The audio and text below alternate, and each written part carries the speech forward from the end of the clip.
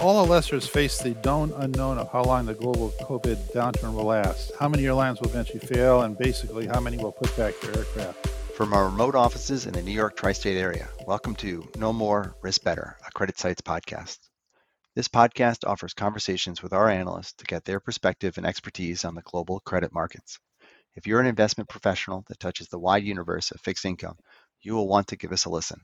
We are living a surreal life right now, but our team of nearly 100 analysts continues to publish content to our more than 15,000 readers across global credit markets.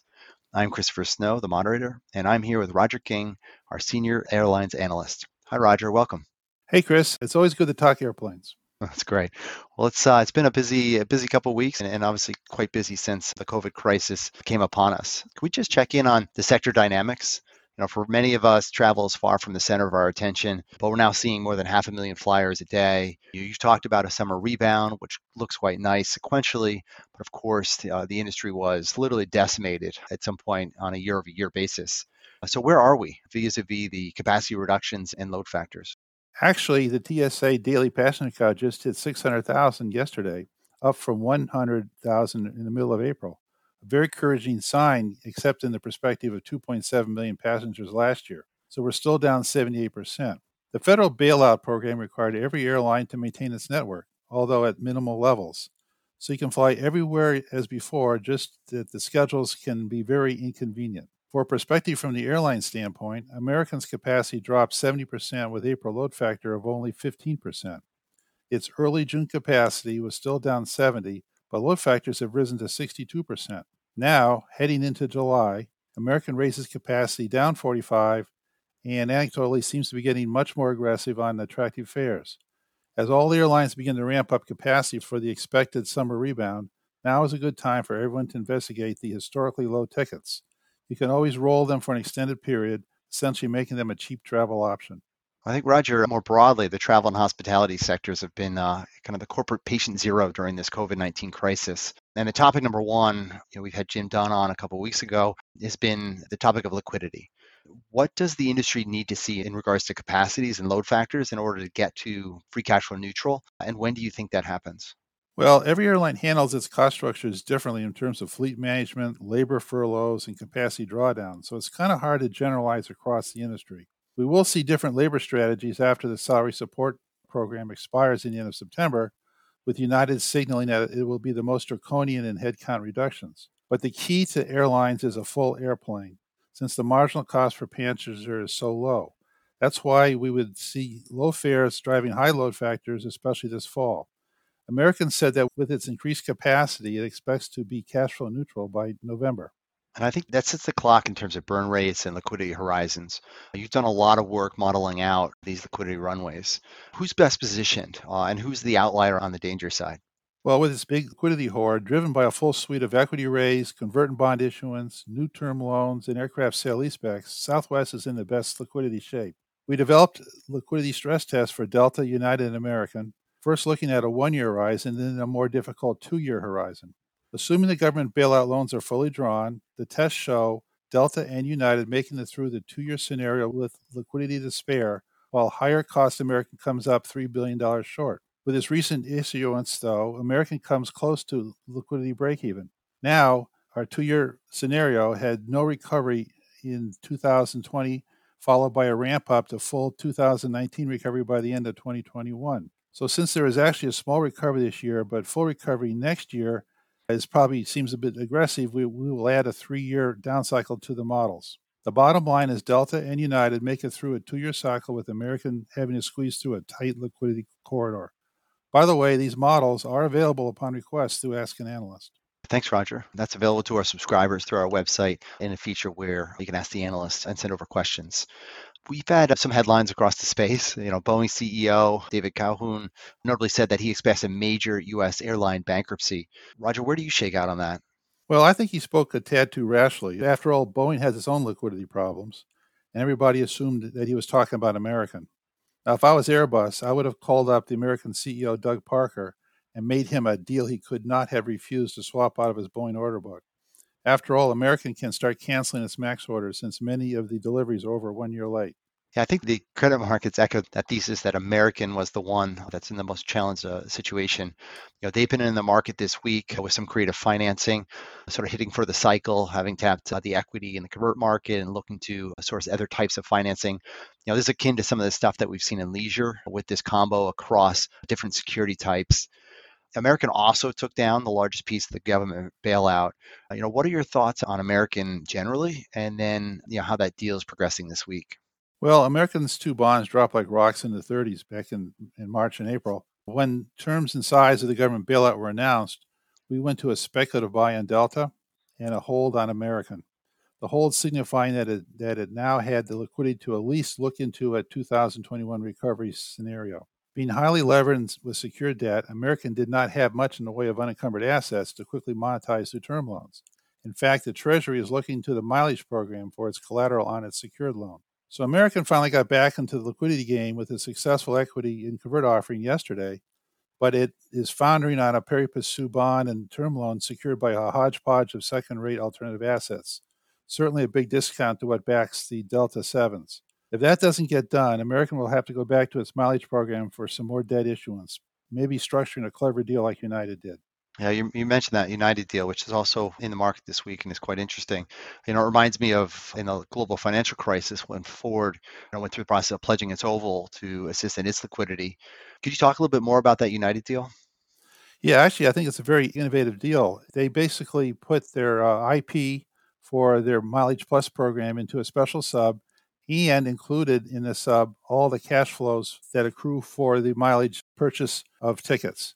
So the bonds are issued by the IP sub, and they're also guaranteed by all the cash flow from the credit cards and from United itself.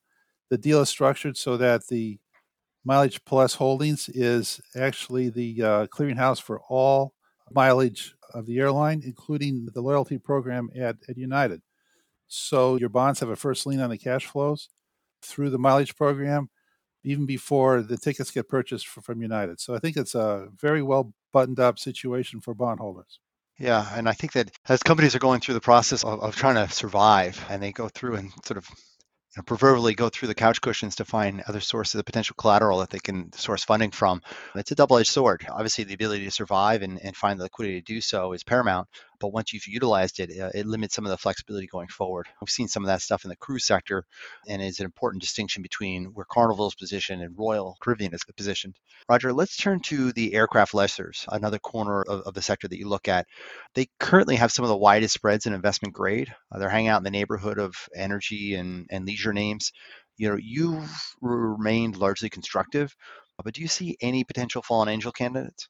Well, all the lessors face the known unknown of how long the global COVID downturn will last, how many airlines will eventually fail, and basically how many will put back their aircraft. The larger lessors are exposed to over 100 airlines each, many of them the same names across all the lessors. Most of these are small airlines with unknown support, and the exposures themselves, though, are very small, but a lot of big numbers might apply here. So, in that sense, all the independent lessors not supported by major financial institutions such as Chinese banks are downgrade candidates. However, AerCap, Air Lease, and Avalon have sufficient liquidity to outlast their short-term maturities, CapEx requirements, and customer accommodation for this year and going into the next. Our AerCap liquidity model shows it can get through a pretty deep cycle and still maintain BBB financial metrics. We have outperforms on AerCap and Air Lease and market performs on BOC Aviation and CDB Aviation, the later two based on pricing. But I have to stress we are still in the earning innings here, but more and more countries begin to support their airlines. This aircraft leasing, it's meant to be obviously financing support for the airline sector, and the way it's set up, it's supposed to isolate to some degree those operating risks from the assets themselves as a way to get a more efficient financing package. Whether it's through master lease structures, collateralization, et cetera. We've seen similar structures, or not totally different structures in the leisure space, whether the gambling industries, on sale leasebacks with the casinos, you have it in energy MLPs, and all of these have had some investor questions about the sustainability of these financing models. And that's due to the degree of stress that the tenants or lessees are facing in this current crisis. If you turn that to the aircraft leasing, are you nervous? Well, I'm always nervous. There are always too many variables and not enough equations. The whole leasing concept is predicted on extracting aircraft from a troubled airline or a troubled region and quickly placing them somewhere else in the world. Now, that worked fine when annual global growth in traffic demand was growing on a straight line of 5% right up until February. So now every airline in every region is down for the count, and it becomes a liquidity gain for both airlines and lessors. There are three main aircraft financial models that we look at: operating lessors with wide diversification, ABS structures leading to a smaller variety of airlines, and EETC financing aircraft at just one airline, typically in the United States. The major operating lessors have liquidity and will outlast the cycle and will come out with much greater market share. ABS has no liquidity, and most of the deals will probably end up in rapid amortization mode, suffering from revenue losses. The ABS market itself is actually most likely dead. If it ever comes back, the reincarnation will have to be significantly more transparent.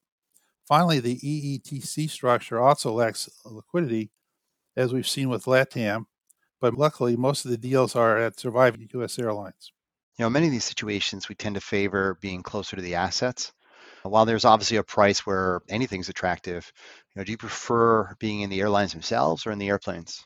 Well, I prefer the airplane. And as the surviving airlines become increasingly debt-laden, aircraft leasing will increase its 50% aircraft market share. Already, airlines that normally own planes are turning to leasing. Southwest, Delta, United, Cathay Pacific have all done huge sale-leasebacks for liquidity just in the last month.